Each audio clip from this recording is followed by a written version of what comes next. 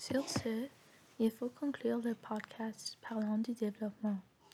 Je vous remercie d'avoir entrepris ce trajet avec moi et j'espère que vous vous sentez plus prête pour les diverses étapes de votre grossesse. Donner naissance peut être une expérience revitalisante et émouvante. Ça en va du même pour les mois que vous passez à être enceinte. Il faut se rappeler de rester actif et en santé et de bien se préparer pour l'accouchement.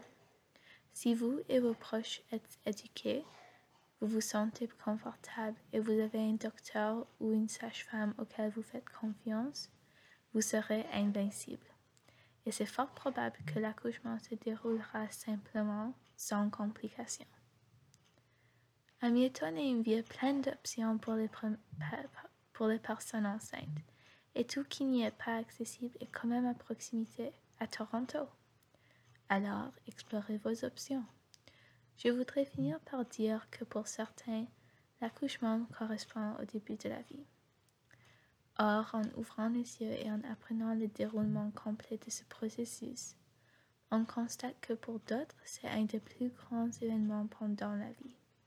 Nos corps sont capables d'en produire un autre, avant même de le mettre au monde et l'aider à grandir. La naissance, selon moi, pourrait être définie en tant que la renaissance d'une personne comme parent.